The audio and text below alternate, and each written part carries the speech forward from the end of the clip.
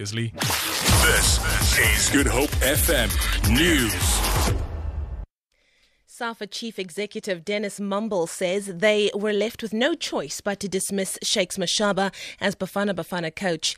Mashaba was suspended following a 2-1 win over Senegal in a World Cup qualifier after he disrespected the SAFA leadership at the Peter Mokaba Stadium. Mumble says they had to make careful considerations before taking the decision. When it comes to employing disciplinary procedures, because there's a process in terms of our own conditions of employment, there's a process that we have to undertake. The disciplinary hearing actually took 5 days, and the chairman then took another week to mull through the evidence and then to render a decision.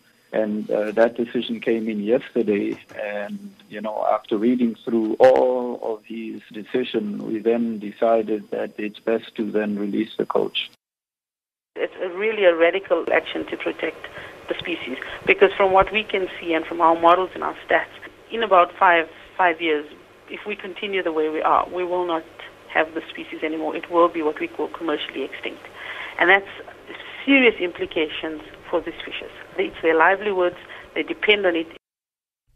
The Eden District Municipality at George in the Southern Cape has officially gone green and switched to solar electricity. The municipality today officially took control of its multi-million rand photovoltaic solar plant, which will supply electricity to the entire building. This is the first municipality in the country to run on solar energy. Sagri Chetty reports.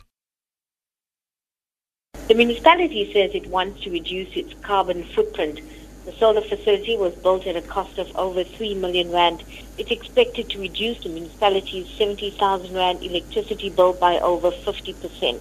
Eventually, they want to go completely off the grid. For now, excess power will be fed back into the grid and credited for future use. Plans are afoot to also build smaller plants at other district municipal offices in the region. In 2015, the George Airport became the first airport in the country to use solar power and is completely off the grid. I'm Segri Chetty in George in the Southern Cape.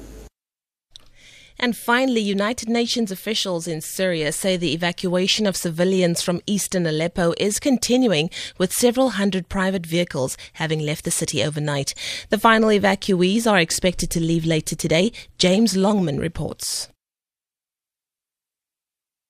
The critically injured and the very ill have all been now evacuated from East Aleppo, so now it's just a question of the remaining civilians and the rebels who are still in East Aleppo. It's always been very difficult to have a true idea of the numbers of people who are in that part of the city. The United Nations estimated that something around the region of 50,000 needed to come out.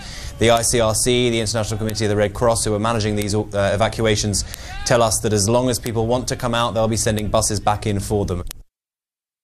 For Good Hope FM News, I'm Leanne Williams.